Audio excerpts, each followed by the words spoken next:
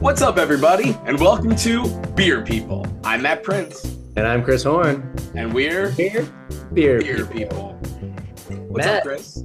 it has not been very long since I saw you. It's been just over 12 hours, I guess 15 hours. How are you doing the morning after beer person Jeff's wedding? Beer people Jeff and Martha's wedding.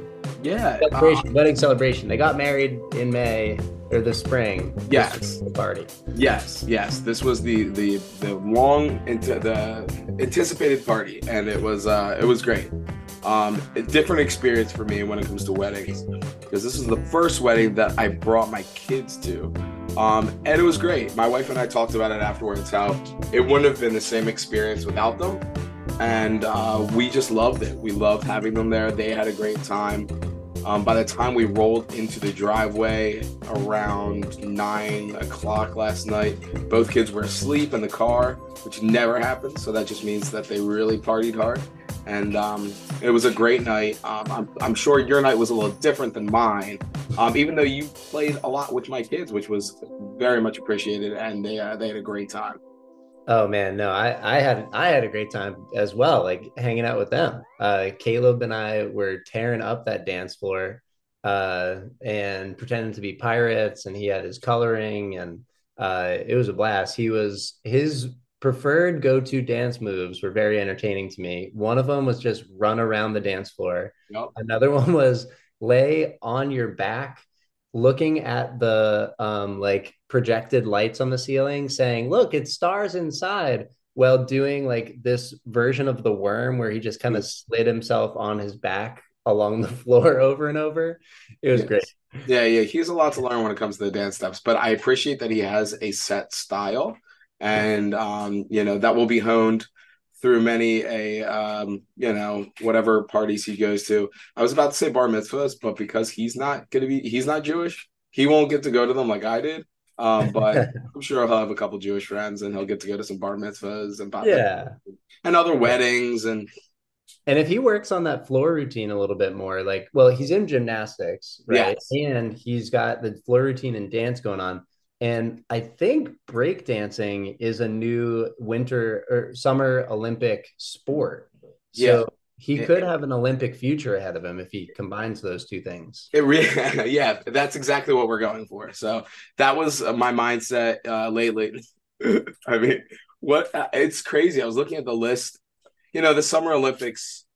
I really appreciate the fact that we're broadening the definition of what an athlete is, because dancers are 100% athletes.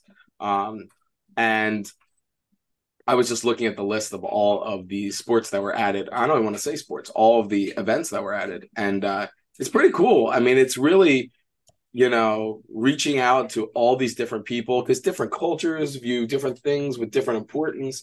And we're really like hitting all of it. But Chris, as exciting as all it is, well, I didn't get to hear how the night was for you aside from dancing with my kids. How was the rest of it? I left at 8:30 because I have kids. How was the rest of the night? What did you guys do after? Yeah, it was great. At the end of the night, I outlasted the bride and groom. So a mission accomplished there. We watched the Phillies win their third game in the NLCS. And we watched, very importantly, Nebraska volleyball upset Wisconsin at home in a pretty momentous fifth set victory, which was great. But it was awesome. The last 2 weeks, 3 weeks for me have been like a really important, like healing time for me. After the breakup and just stuff at work not going great, and like my car, my house, like everything had just felt like there was something wrong with it for a few months in a row. And then in October, I've been intentionally like planning some me time, and also making sure that I'm appreciating like being fully honest with myself. Like I was feeling pretty sad. I went to a great happy hour with some coworkers on Friday, and then saw you and Francis after that. But the drive between, I was really sad, and just like being able to own that, and then either sit in it for as long as I need to do to process, or uh, allow myself to turn it around of like, oh, but now I'm hanging out with Matt and Mark and Francis, and things feel great. So the wedding came at a great time. And after last weekend, when I was in Massachusetts with family for a very like cathartic New England weekend, made apple pie with my family, went to Walden Pond, and just had a really relaxing time with them. It's been feeling like things are going in a really solid direction. Well, that's great, Chris. I'm sure everyone who's listening to this podcast has had those times where it's things aren't easy. And I think it's really the test of a person where you see their resilience and see how they can build upon different moments to kind of build themselves back up. I really think that's the test of a person. It just shows what kind of person you are. So that's excellent that you're stringing those good weekends together. Hopefully, there are more good weekends to come. Um, oh, Actually, Matt, on a related note to that, you, me, and beer person Dante were having a conversation recently, and a quote that he said really stuck out to me, and is one that I wrote down to come back to because he said, and I think he was quoting someone as well, but adversity doesn't build character; it reveals it. And so I've thought about how, like, in adversity, like how am I coming through, how am I, what is being revealed to me about myself in this process, and that's been really helpful as well. absolutely. Yeah. When Dante said that, I was like, man, that's so true. Cause, I feel like it's in us, like it's there. And it's whether or not we have the fortitude and the to just let it come out in those moments. And clearly you have it and it's shining through. So that's pretty excellent. And it's what makes us stronger, right? That's like how we find out our strength. Well, Um, thanks. And shout out also, like, it's, I know part of what I just mentioned is like I've been focusing on self-care, but also like the support of the people around me. You, Francis, Jeff, and a number of other friends have been like really pivotal and just checking in. And, oftentimes it's really important to, if you know someone's going through a hard time, it's easy to think like, oh, they probably don't want to talk about that, which might be the case, but I've appreciated that like you've asked, like, hey, is it okay if I ask you how you're doing and XYZ? And those things help a lot. So thank well, you. anytime, you know that. Um, I actually wanted to have an interesting conversation, pivoting to beer, craft beer. Something interesting has been happening, especially local to us, and I'm sure it's happening in other places. But because we're here in the Philadelphia area, we see it. There are actually three breweries, that kind of similar breweries, similar size, similar model. All of them opened outside of Philadelphia in other places, and then opened tap rooms in the city, and they've all closed recently, like completely closed up shop. And these three breweries are Liquid Art, formerly Roy Pitts, Oh. um, Stickman, and Separatist, formerly Soul Artisanal Ales. And I didn't even piece together how similar they were until like the very end when I was like, oh yeah, they all opened in small towns. They all eventually opened tap rooms in the city. Stickman decided to do a bunch of pop-ups all throughout the city. Separatist got a South Philly spot that has since been occupied by Carbon Copy, and it looks like it's now going to permanently be occupied by Human Robot. And then Liquid Art opened in a really great brewery area in like the Spring Arts area, and then they've now closed up their whole operations. And I wanted to just kind of see what you think about that. I mean, at different times, these were all successful breweries. It's weird because we always think about, oh, there's another brewery, oh, there's another brewery, but there's another side of it where there are breweries who can't do it anymore and are closing, and they kind of cease operations and that's it. So what do you think about that? That's interesting. I hadn't made those connections before. But, and segues also into like the conversation that people will hear today, which we'll get back to in a second, because we talk about whether Hidden River should or does like have aspirations of opening in a like more populated place than where they are right now. Um, I think I'm not sure. I mean, I the Stickman like location struck me as a little underutilized. It felt like just kind of a cooler full of cans and like a place to drink those cans, and that's not enough of a draw for someone to think like I'm gonna like exit my house to do that kind of thing. Um, Whereas Separatist had taps and felt more like a bar. I didn't spend enough time there to really evaluate that, or Liquid Art. I felt like Liquid Art had more of a unique feel to it. Um, but I wonder what contributed to those because, and I wonder if it has to do with not brewing on site. Like, I think there's something cool about going into a brewery where it's happening because you see the production machinery and or equipment rather. And I think that adds to the experience of being there. So I wonder how much of it has to do with like curating an experience that people want to have more so than the beer that they're consuming or alongside it. I think there's probably something to that, but they didn't just close their Philly locations. They closed everything. Oh, All three of these breweries have ceased operations everywhere. oh, Yeah, so my mindset immediately went to, okay, these were breweries that had attempted to expand. Um, and that's like the fine line between like, do you expand and then spread yourself too thin and then you can't sell enough product? Um, or is that something that breweries have to think of? And we actually did.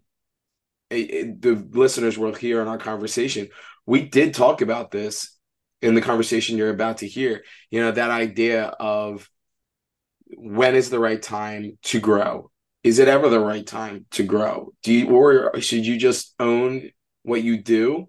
And if the beer is good enough, do people come to you? and what we may have seen, like I may now be interpreting from the reverse direction of like, oh, I wonder if they overextended and that was their demise. It might be that they were already struggling and then put out these feeler locations in a more densely populated area as a last ditch effort. Like maybe things were already going south and this was the Hail Mary. I don't know, but it is interesting to think of the business side. We had a really great conversation with Kevin, both in person several months ago and via Zoom when we were recording this podcast about that, but also about like how do you. So he is another example of someone who uh, did not get like he didn't intend to go into beer. He did home brewing, and then a series of fortunate events kind of like landed him as a co-founder and a brewer. And then he's got another brewer there as well. But at a very interesting like 300-year-old Victorian house about an hour or something west of Philadelphia, where it's the same building as his wife's ghost tour family operates out of. And we got to have a really engaging conversation with him about, building that community feel, emphasizing the family portion of the business. And though they're in a much less populated area than Philly, like still developing that community where folks come to them, and how did they navigate the pandemic while they're kind of blowing up in fame in a great way for how awesome their beer was and is. Yeah, Chris, you really you hit it all right in the head. It was a conversation that I know was a pleasant surprise for me, but not because I thought that Kevin would give us something great. It just you never know really like the heart of a brewery until you hear from the creator. And we learned a lot of really great things from Kevin. And I don't want to, hold you off any longer. Like, let's just get to it. So listeners, we hope you enjoy our conversation with Kevin.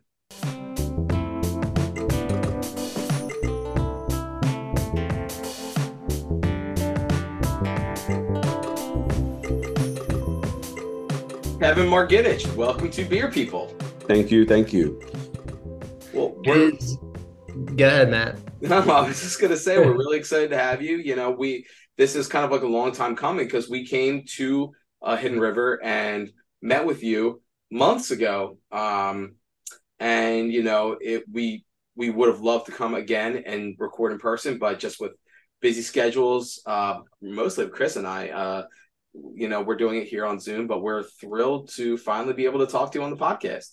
Yeah, lots of stuff happens in the summer. Not getting to see each other again, that is like classic summertime. Everybody's got different schedules. It's so true. It's so true.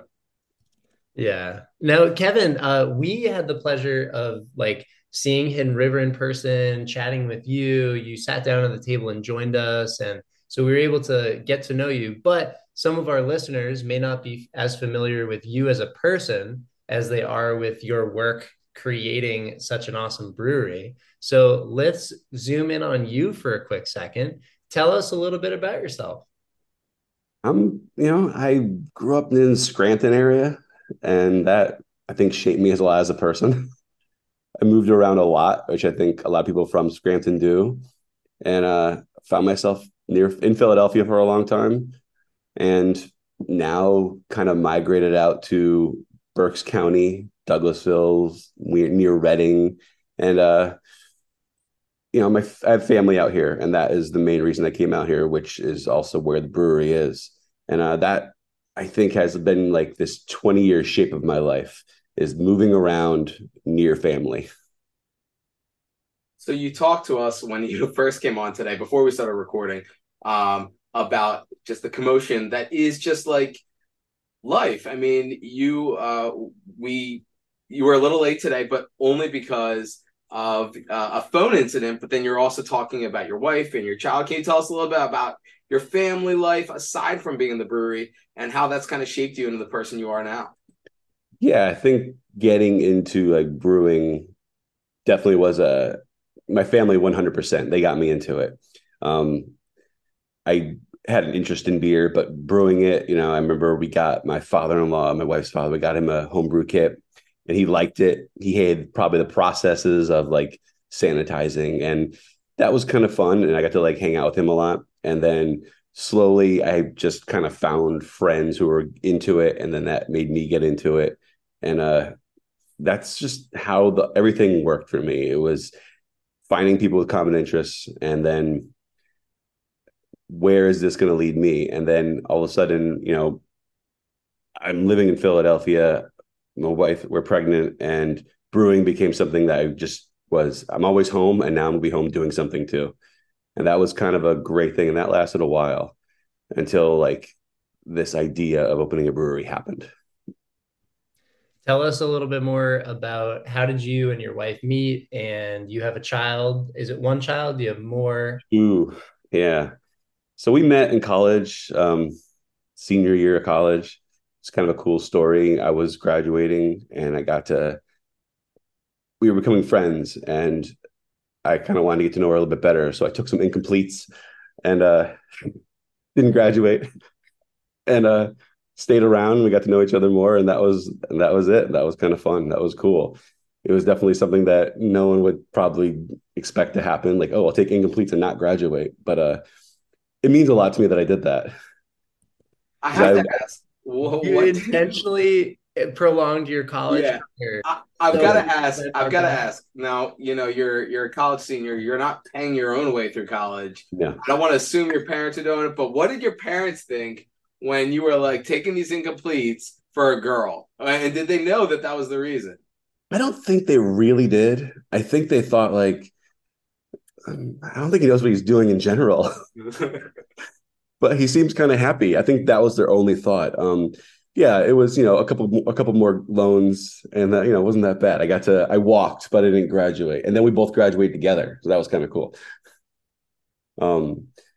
Yeah, it was good because it was kind of like, I really enjoyed college, and it was kind of I don't know. I went to school for English, and so did my wife, and you go to school for that, and you kind of like, you're building off each other a little bit. I liked writing, she liked reading, and I I think finding out more about yourself through literature was kind of really important to me. And I think I found a lot out about myself, and she helped that completely. So, Chris, I think our podcast has been hijacked by like a rom-com. Like this is like some real rom-com stuff. With between your love of Taylor Swift and this story, Chris, we've got something cooking here. Yeah, big time, big time. The tale of English majors, star-crossed lovers. One extends their college experience. It's a really classic tale. Yeah, I wasn't, you're like real life Van Wilder. Like you're sticking to yeah, I wasn't doing that well, so it was all right. I think I needed to, get that GPA up a little bit, anyways. that. So you take this unconventional route of finishing college to spend more time with your future wife. You have two kids, and now here you are. You are the owner with your wife of this brewery. Can you tell us a little bit about how, you talked a little bit about the beginning of your brewing career, your journey. How did that home brewing experience transition to having your own brewery, building out the space, now brewing brewing on a much larger level? That's a good long tail. I was working for a newspaper for almost 10 years, and it was getting to the point where my days were numbered. It was going all digital, and I was a print person, and I just didn't see it lasting much longer. And probably neither did my in-laws, because my wife's parents, who live where the brewery is, not in the building itself, but in Douglasville, they have this building. They bought this building, and they're in the ghost tour business. They've been doing this, 20 years. And they bought this building to do events. And kind of out of the blue, they said, "Oh, would you be interested in opening a brewery there?" And I thought that was ridiculous. But at the same exact time, like, well, I don't know how long the newspaper is going to last, and I don't know where everything's going to go, but I like brewing, and there's that. And at the same time, my wife's brother, we hang out. He was living around, and it was going to be like, so as a family, we're all collectively going to put our eggs in one basket and kind of open a brewery. And it worked. It worked well for the first, when it started out. Kind of like one person operated the pub, one person operated the brewery, and we kind of ran it like that. And that was 2015. So it was kind of like, who knows where this is going to go? We're not in a very populous area. Are these beers good? Are people going to drive out to where we are? And it worked well. It was a great start to what was going to eventually happen, in my opinion. Yeah, spoiler alert. Yes, the beers are very good and people will drive very far to get them. That must have been like I mean, it sounds like a big risk, right? You're on this Yeah. one track, you love writing, and you're in the print newspaper industry. You see a looming cliff ahead of you. You have a hobby, but you're not a professional like brewer at that point. And so what were the feelings going through your mind as you're debating this like huge switch of careers? Not owning a business is probably the biggest like hurdle, because sure, everybody can, you learn to make beer and you can do this thing, and yes, people can still go there, but how do you keep it as a business? How do you make the right decisions? And that was the scariest part, because I was kind of like nervous every day, because I didn't have another fallback. I didn't have another job. I just had to kind of put everything into this. And you make these beers and you were making them at a small level, and then in your mind, you're gonna scale up, and you think that's the way it works, and it kind of does, kind of doesn't. And so nothing, in my opinion, was like exactly the way I thought it was going to go.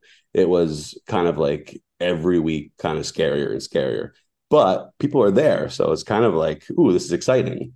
And 6 months goes in, and you're like, I need help, And right around that time, well, we knew we were pregnant with another child, and that was kind of scary. We were living in Philadelphia too, so I was commuting out there every day. And that was, an hour normally, but not with traffic. So now all of a sudden you're changing your life to do this thing that's kind of, got a little bit nervous because you never did it professionally. You never even worked in another brewery.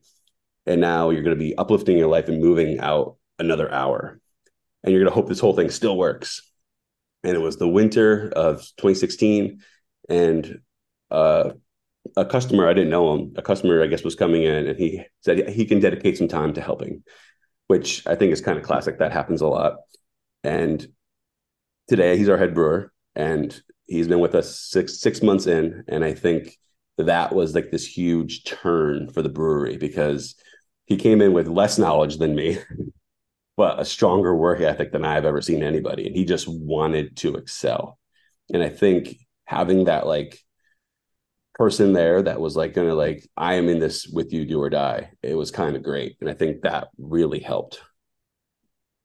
I'm always intrigued, and I don't know if we've ever asked anybody this, but so you're going from being a home brewer to all of a sudden being asked by your in-laws if you want to open a brewery. How much of your beer had made its way to friends, family, and maybe even strangers? And what kind of feedback did you get? Was it enough to convince yourself that your product was good enough to do this professionally? A little bit. I think your friends are great tasters for free beer, but I didn't like, it wasn't like I had like a dozen people around me at all times like, oh, this is really good. So my only real feedback was kind of family, which again could be good because they're like, you think this is good? You think you're going to make a living off this? But and so that was a good thing. So other than that, it was you have a homebrew club you're in maybe, and I was in one, and they were pretty supportive. They made me feel like it was good. And then you'd enter like little local competitions, and that was kind of fun. And that didn't do much for morale, but at the same time, it made you know that other people are drinking it. Right. And I was painting a lot at the time too, and not just local galleries and stuff like that. And I got in the habit of like, hey, I'll brew a beer for this thing since you guys are gonna have beer anyways at it, and that was kind of cool. And you kind of started to see some people tasting it, and you're around people doing it, and that was enough for me. I think we've made that connection between you and Dan Endicott, that you're both involved with breweries and also painters. Dan from Forest and Maine, for our listeners who have been with us the whole time and listened to that episode. I think we talked about that when we were with you. That, am I correct that you know Dan? Yeah. Because you guys, both with the art and the beer thing, that's pretty cool. That's cool to have those outlets, and what a cool, and it kind of shows. I don't think either one of you designed your cans. I think he might design some of the cans. I don't know if you design any of the cans, but both of your breweries have these stunning can art, and it makes sense that there's some sort of artistic past and present and probably future for both of you.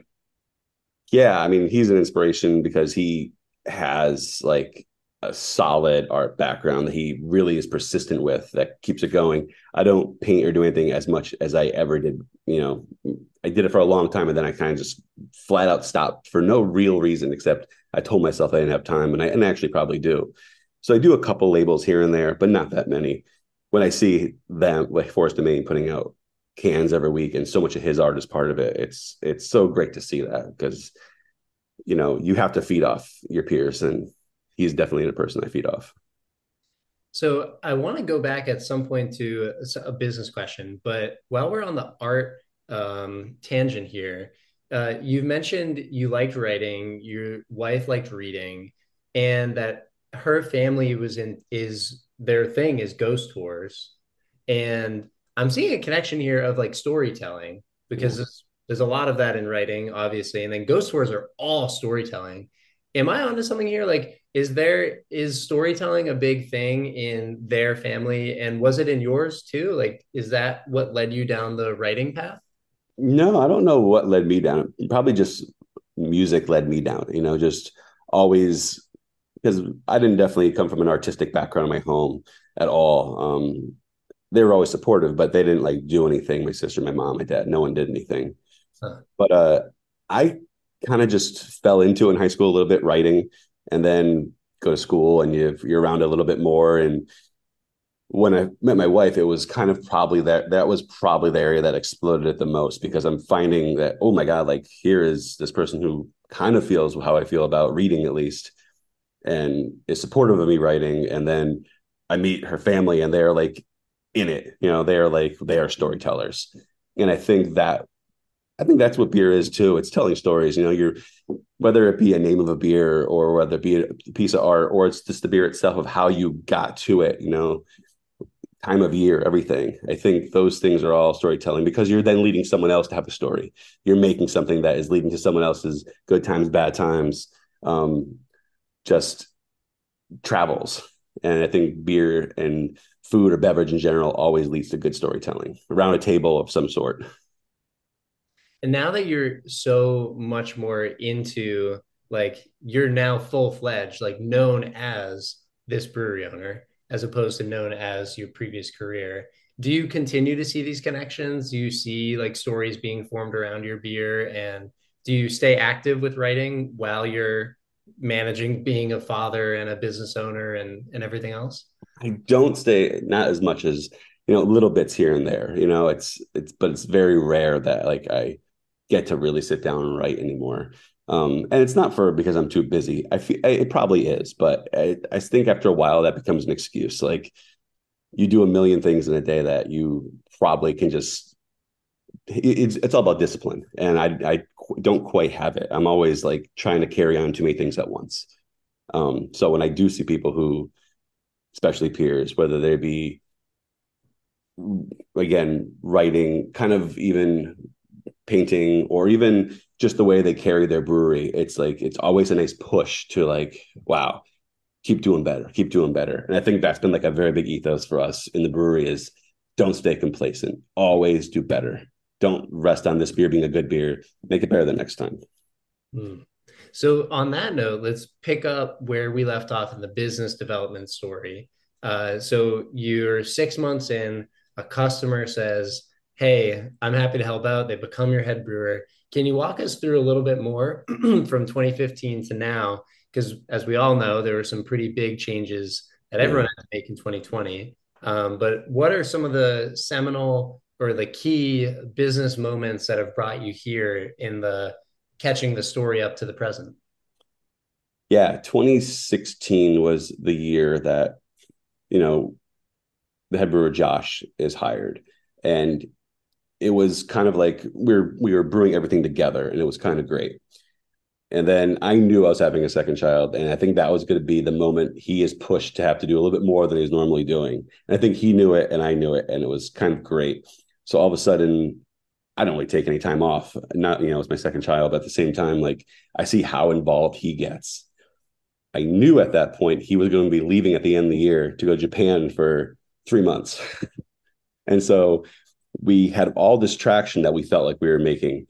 And then he's going to go. And I'm like, oh, we just got to a really great point. The beer like we were making, we were very happy with. And then he left and it kind of put me in I don't know, maybe I was kind of actually happy because at the same time I got to like refocus on it by myself. But at the same time, not having that creative outlet with someone really kind of hurt me. And then he came back in 2017 and he was in it. He was like, I'm not like going to slow down. All I've been doing is reading every single day in Japan. He was out there with his wife because she was doing an internship in Japan. And he just came in and I wasn't prepared for the force he was going to come back and want to brew for. And it was great because he saw the brewery start doing really good when he wasn't there. And I think that made him want to excel more. And so at that point, we went to, and at this, again, my family was super supportive. My wife, specifically, my brother-in-law was running the pub. Her parents were definitely very supportive and like, cause they're building. So they were, they're your family. They were very supportive in terms of like, are you guys making the right decisions? How is this all going? And they're doing their own events at the brewery, which we can get into whenever you're ready to. And 2018 comes and all right, it's time we're brewing on a small system, 3.5 barrels. You're not yielding a lot of beer. And so it seems like you're running out of beer really often because it's not a lot. And all right, it's time to get everything moving. And we're like, how do we do this? Like, where are we going to go? Are we going to stay in this? We don't have any room in the building we're in. But we decided that we can keep it on premise, just in an outbuilding that was on the property. We have to completely redo it. And that took a year to build out. And so that was kind of getting frustrating. So now I'm overseeing that every day. one of the bartenders really wanted to brew, so he kind of jumped in. He started brewing all the time, and he's still. I mean, we don't. I wouldn't. He's a brewer. We, lead brewer, we want to call him. He brews beer every single day too. He jumped in. He's doing that. So now I feel like we have enough traction that once this brewery opens, we're going to be nowhere near what we were doing before, and because it'll be 3 times the amount. And will it be the same? Will everything work out? Are we going to start canning everything? Are we going to open more hours? How is it all going to change? And the first year in 2019, it was a complete change. That was the scariest thing, because you're like going into making the beer you're comfortable with to it not being the same for a little while, and trying to figure that out, trying not to make your customers angry at you, trying to, I guess, can we serve it all here? Do we have to start getting this out into the market? And all of a sudden we kind of had to. So all of a sudden now the beer that was never, ever anywhere else is now in like 40 places, which not many people knew probably, but you were able to get it in like 40 different bars. And that was weird. And not all at once, but over like the course of like that year. And then 2020 happens. And none of those bars want your beer anymore. And now you got to figure out what you're going to do with it. So and that was huge. The first time that Chris and I came to Hidden River was during the pandemic. We sat outside. It was cans only, can pours only, into plastic cups. And I just remember it was the first time we'd been there, but it wasn't the first time that I had enjoyed your beer. Okay. Our friend Francis had always been high on your product. And that's how we learned about it. Crowlers, and then eventually cans, came back to beer shares and stuff like that. When with that whole process going, when did you realize that, like, was there a moment that you were like, our product's good enough, people are going to come get it regardless of the situation? Or did that moment never come and it was kind of like an oh my goodness moment? We have this amazing product, but the world might be kind of kicking us to a place that is uncomfortable. I think, throughout 2019 on that system was, you were happy with 75% of beer, maybe 50% of the beer at times. You weren't still quite there. And then with 2020, when we had to kind of shift everything we now make is going to be canned. We're not going to keg a thing. That was, and because we're still doing that to this day, we still can every single week. But when we started doing that, I think, one, you have people now who are coming there. You're not open really. They're just coming to get your beer takeout, like so many other breweries and during 2020. And this is where they're spending their money. And it's kind of like, you got to be really proud of what you're making every time with that, because they don't have to do it. They can go anywhere else or nowhere at all. And so it really became no more joking around, no more like, okay, we're pretty happy with this. This has got to be 100% real. And I think that was like our biggest, because it was just not just for the business, but in life, you're like, I don't know what's going on, but let's put our all into this every single day. And I don't think any of us took a break for, I don't know how many months, 6, 7 months. You're just in there every single day. You had nowhere else to go either. So that was kind of good. But that was my moment, I think. 2020 was my moment, because so much changed. And so much that made the business keep going the way it went. Yeah. And that is like a hard position to be in. We're going to pivot for a quick sec because we actually have a guest question for you. Matt's close friend, Dante, periodically joins us as a friend of the podcast and is here with Matt and would love to ask you a question. So kick it over to Dante. So thank you for the intro. Good intro. But Kevin, all the things that you've said are like such a part of like the ups and downs of entrepreneurship, right? And like building something from the ground up that is so personal, right? And like you're speaking about family being involved, you're speaking about, your wife's parents, like you're building something that is quite literally an idea, and to keep that alive is very difficult. And Matt was just saying earlier how just recently there are a few different breweries that are closing. And you mentioned earlier the idea that like breweries are at a place to where like you can't be complacent, and that there's this ever present idea of growth. But from my interactions with your beer, which is great, and from all the things that Matt has said about your space, it seems as though not enough breweries are doing what you're doing, where you are putting a flag in the sand and saying, this is where we make our beer. This is where we've built this. And it's good enough that we know people will come and continue to be part of what we're building.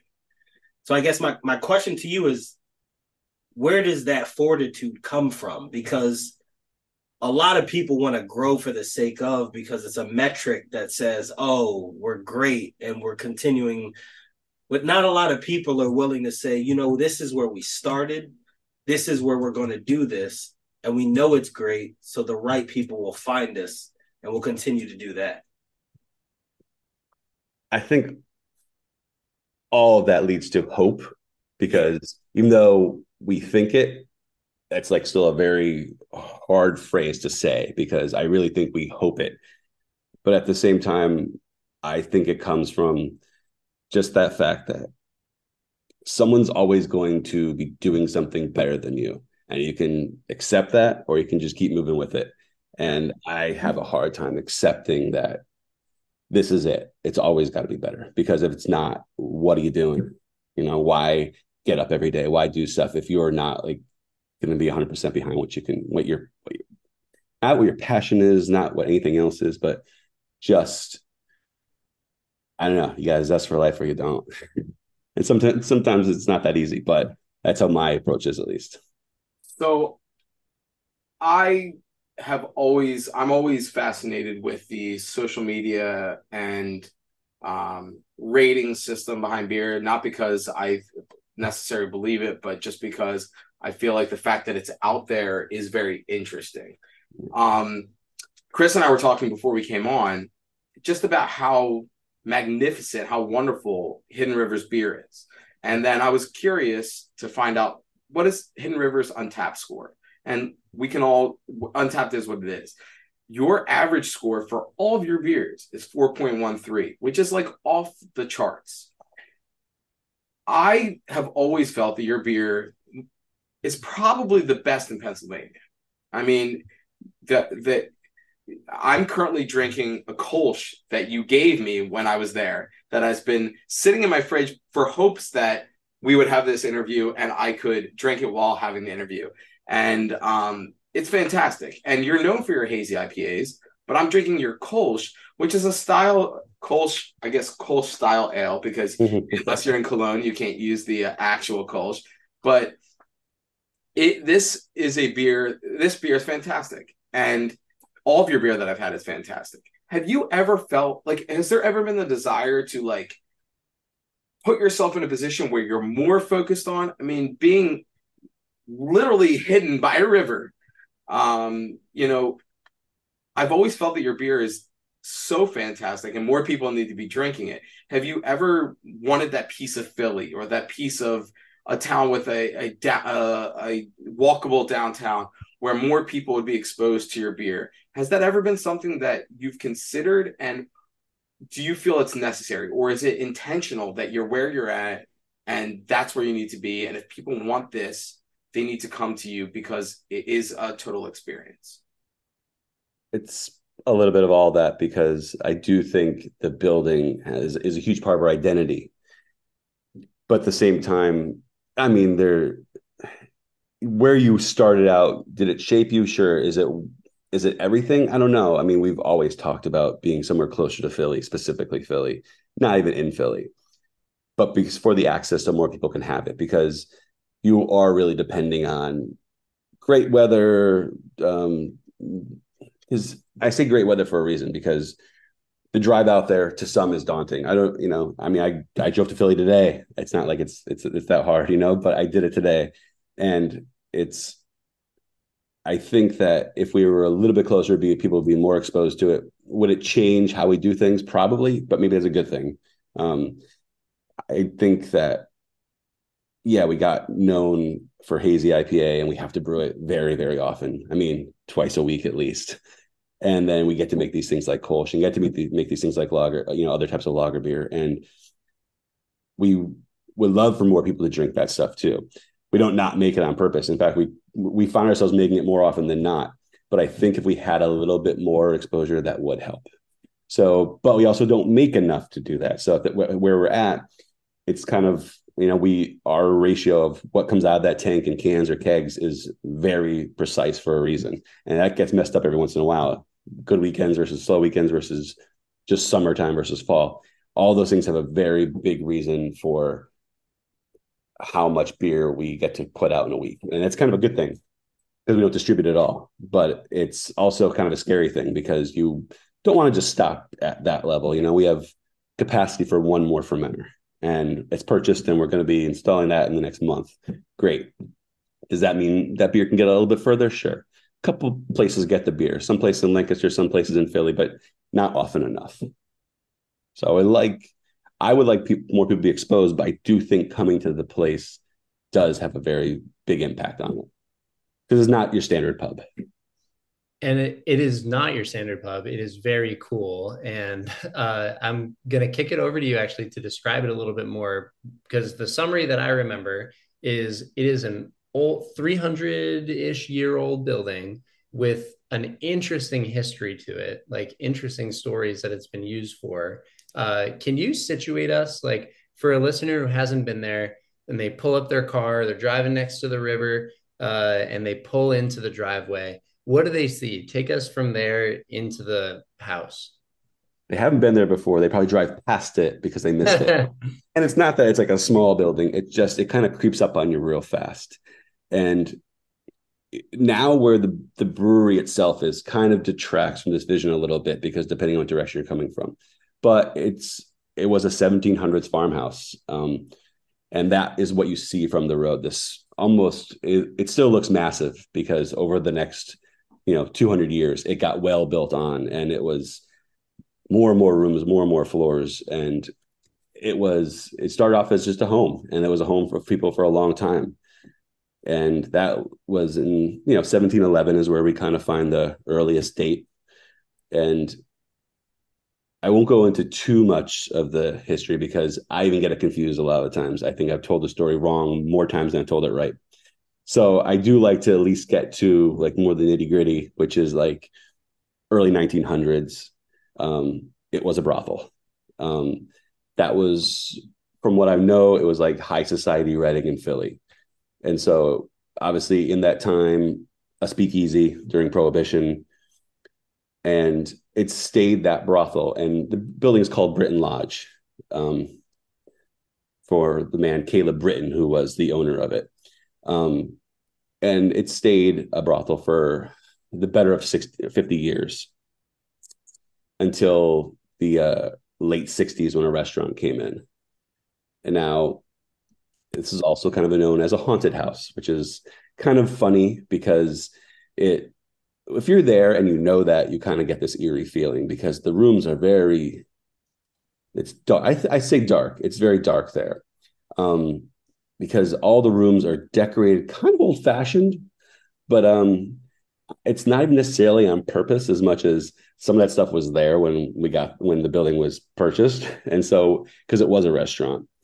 And so if you were to walk in right now, chances are you're going to walk into the more lit room, which is just a takeout area that goes right into like a very small pub room. 30 people can possibly sit in there, doubtfully.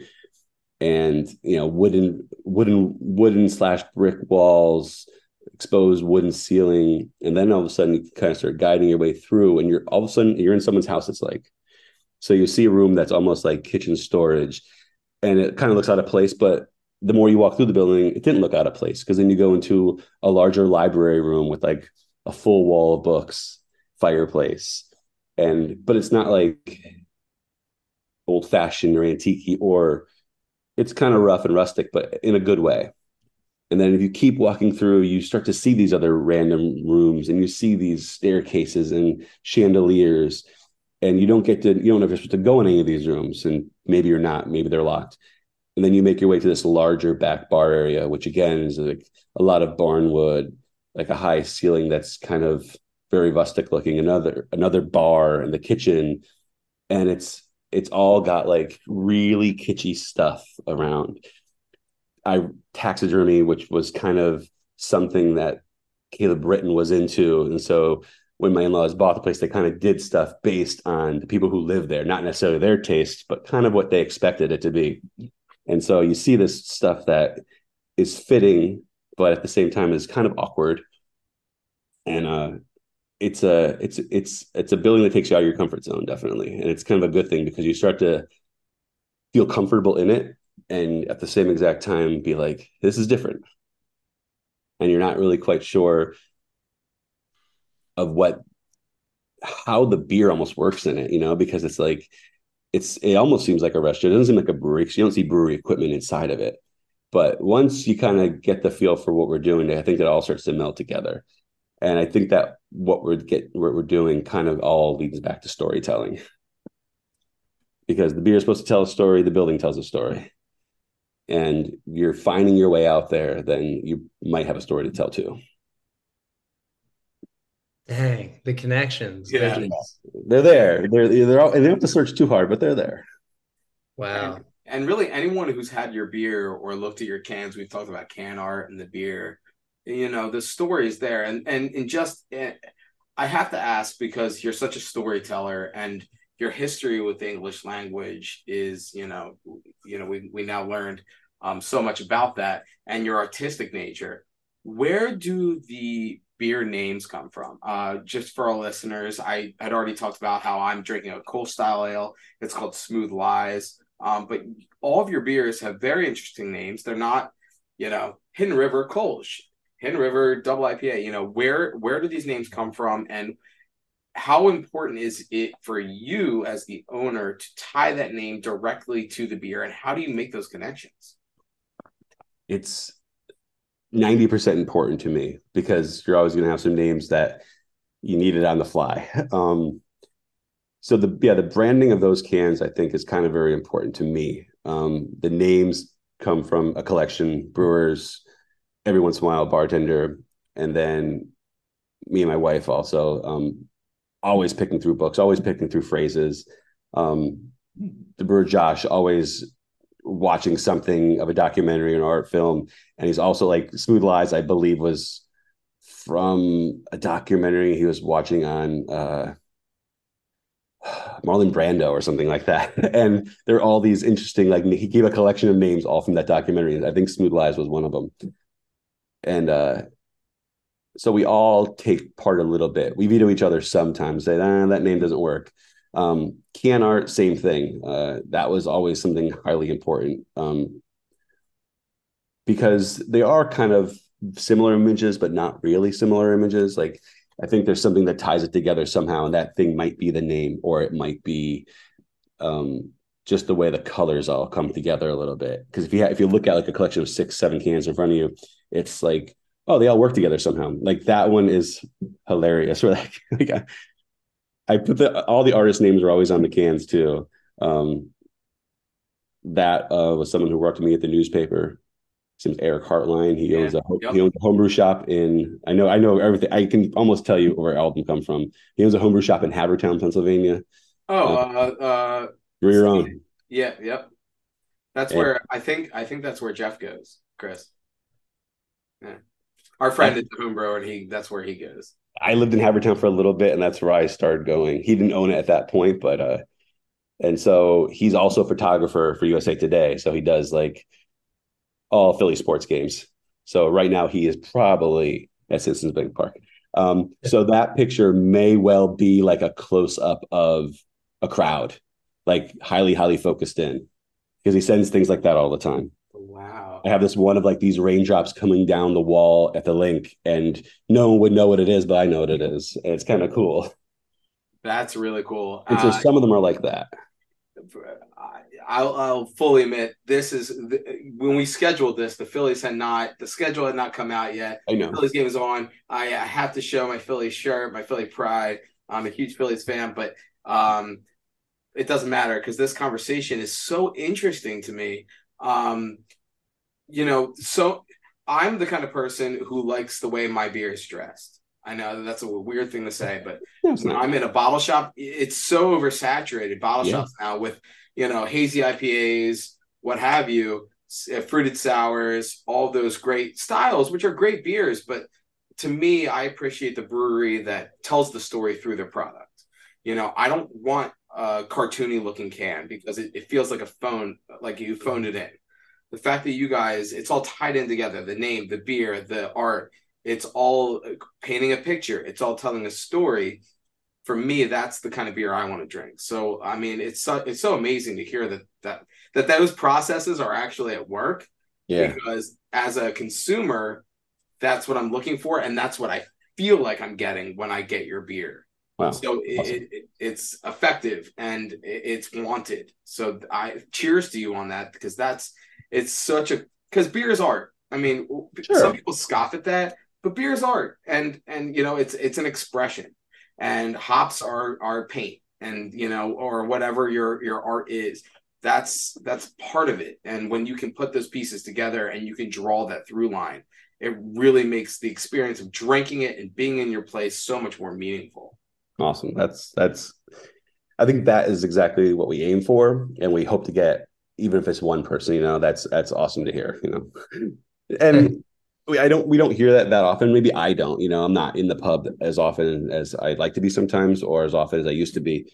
And so when I come back in and I see customers that I recognize, or they always have something like that to say at times, or they ask, "Oh, remember this one can?" And I'll always remember. If they say a name, I'll probably remember the art. If they say the art, I'll know what the name of it was. And I like that has become something like kind of serious in my life, like um staying 100% connected to what you're doing. And on the name train, where does Hidden River get its name? I mean, there's a couple scenarios on that, and I think back to when we were naming it, and the names I mean, there were some were just very esoteric, and then some were very like me. And I kind of wanted, when we kind of had enough down, and Hidden River was on that list. The reason, in my opinion, that became that, because the Schuylkill River is also known as the Hidden River, Pennsylvania Dutch. It has that connection to it, but more so than that, it comes from that my wife's family, prior to doing ghost tours, had a river and two business called Hidden River Adventures. And I wanted personally that homage to that, because I thought I wouldn't be doing this without them. And so I thought it was important to me, at least.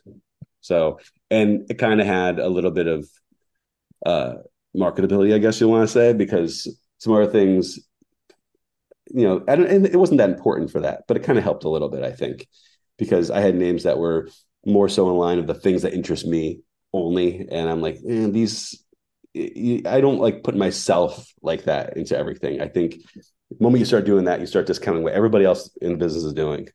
And I hated that. So I didn't want to be that person. I think we're going to need a second offshoot episode just to interview your wife's family, because Yeah. you owned a river adventure company and a ghost tour company, and They're also entrepreneurs. a brothel. Yeah, they're inspirational. I mean, besides like doing quirky things, and I think those are the things that made you feel comfortable having a brewery, because it wasn't like you're going to do that. It wasn't like, even sure breweries are just a normal business now. I think when I told my parents, they were kind of like, really?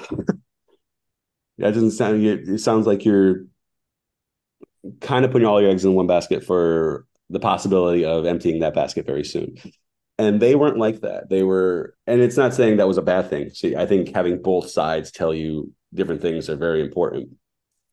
And I think them being, because my father, he owns his own business. So it was like something that wasn't too obscure for him to understand.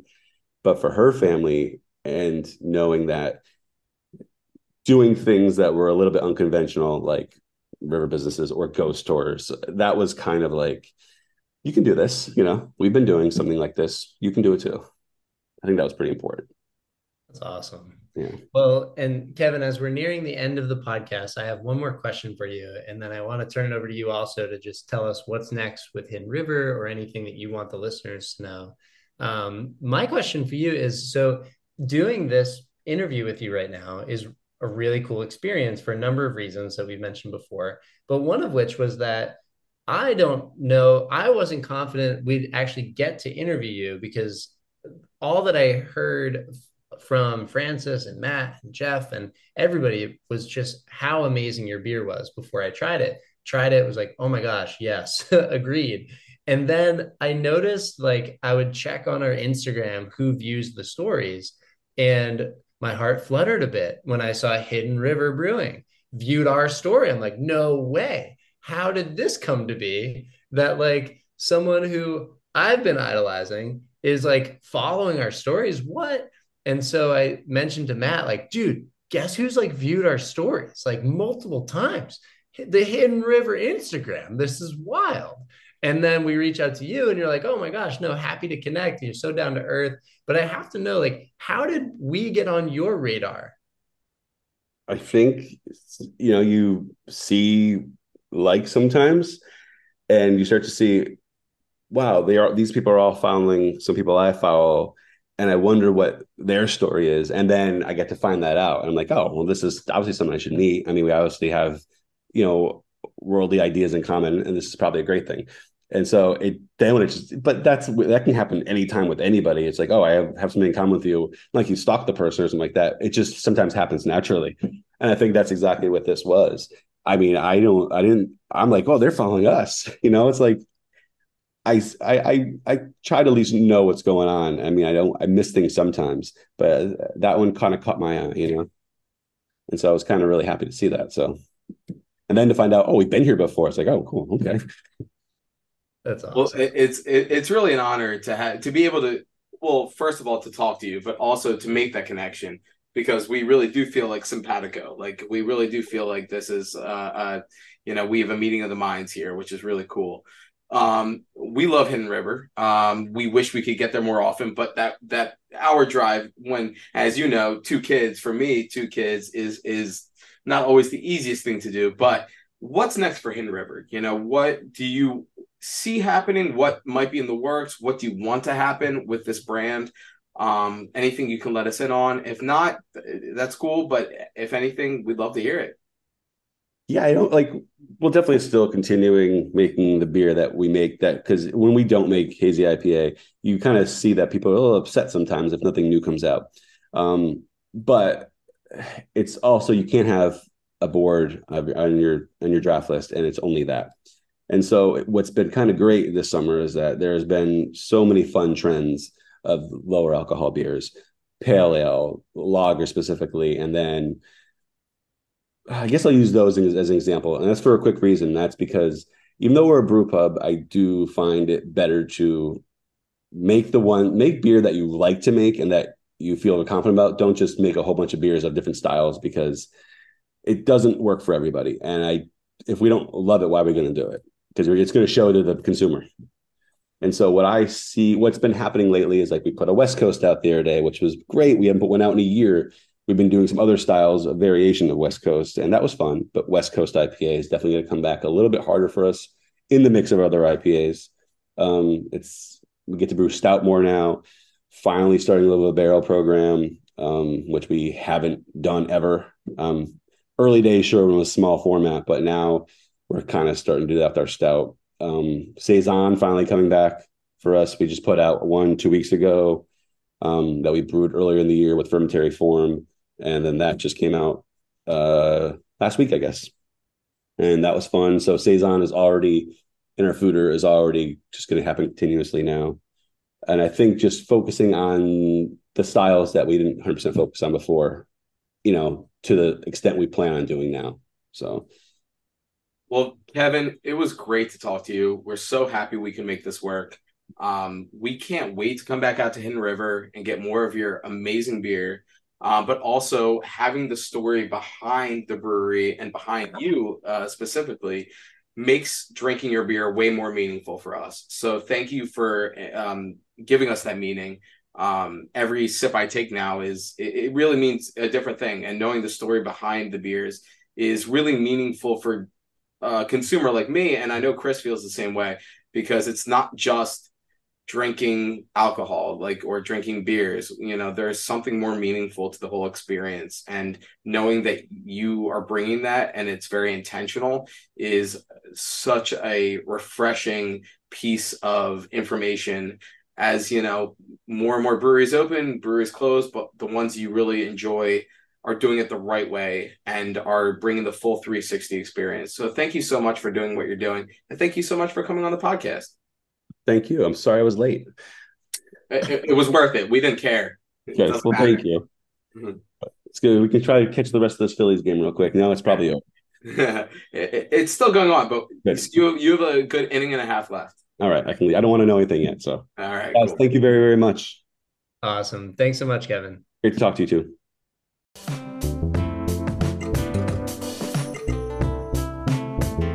Chris, I always like when expectations and reality don't meet. And then that's like a really chancy game to play, because sometimes my expectations are exactly what I want. But there's something about when something happens that's completely surprising that's just so satisfying. And that conversation with Kevin was one of those times. He's such an interesting, genuine,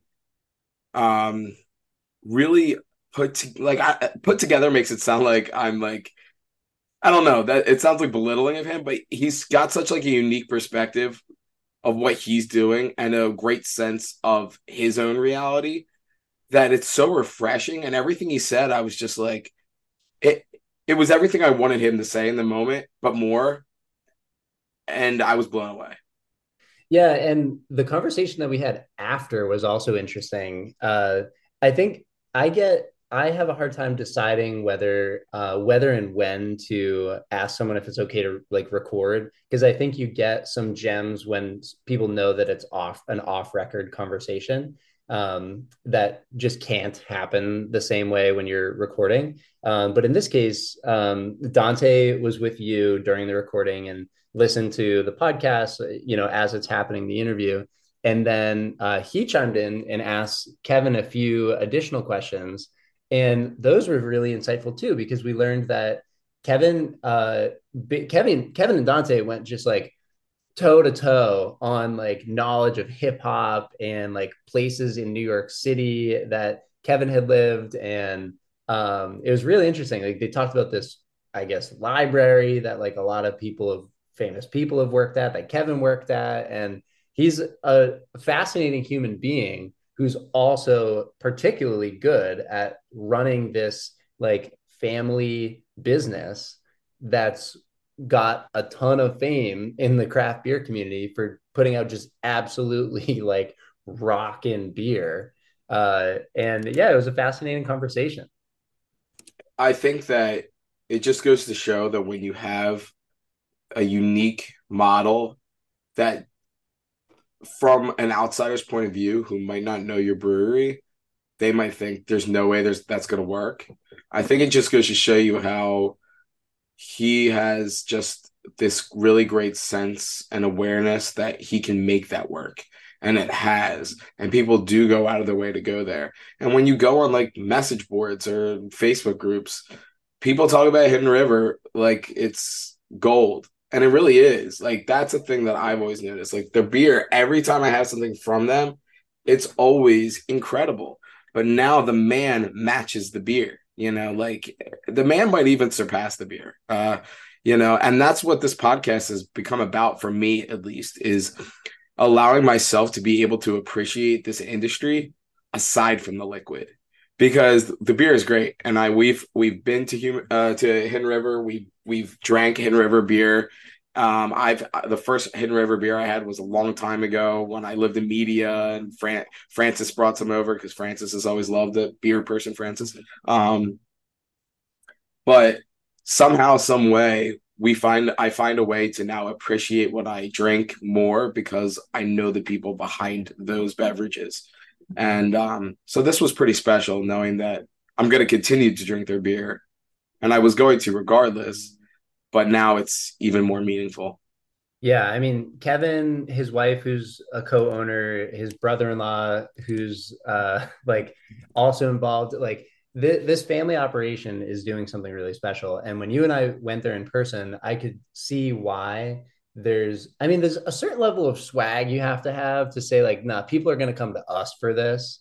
And they do it and they do it well. And the house itself is really cool. Like, I want to emphasize that. I know Kevin described it and we talked about it a bit in the interview, but as someone who grew up with my dad as a carpenter who does like fine craftsmanship and really values like old places and keeping things consistent with the way that they were originally made, this building is really freaking cool. It's awesome. Like when you and there's like an outdoor patio area, and then we described the layout, but there's one part where you and I were about to leave and we're like, oh, let's go like just take another walk through.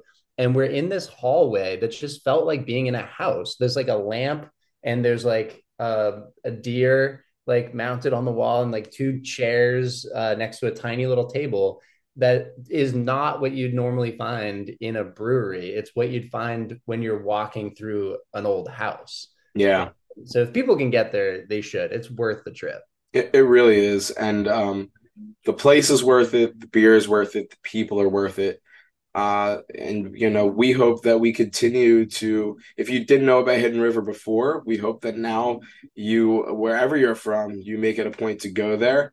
And if you have already been there and have already know what we know, which is the beer is incredible, that you continue to patronize them because it really is a place that stays open because people go there and people enjoy the experience. So, so happy that Kevin could join us. It was great to meet him in person first.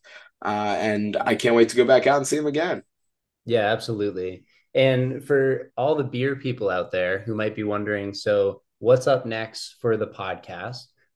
We're taking an approach as we're continuing an approach that we started this summer of picking up the interviews as they come and making sure that whenever we get a guest who we think the people would really benefit from hearing, we're going to drop episodes, but it might not be as consistent as the weekly Tuesdays that were, kind of our hallmark of the last full season. But we are in talks setting up with some interviews with some awesome people. So stay tuned, beer people. And as always, you can find us on Instagram at Beer People Podcast.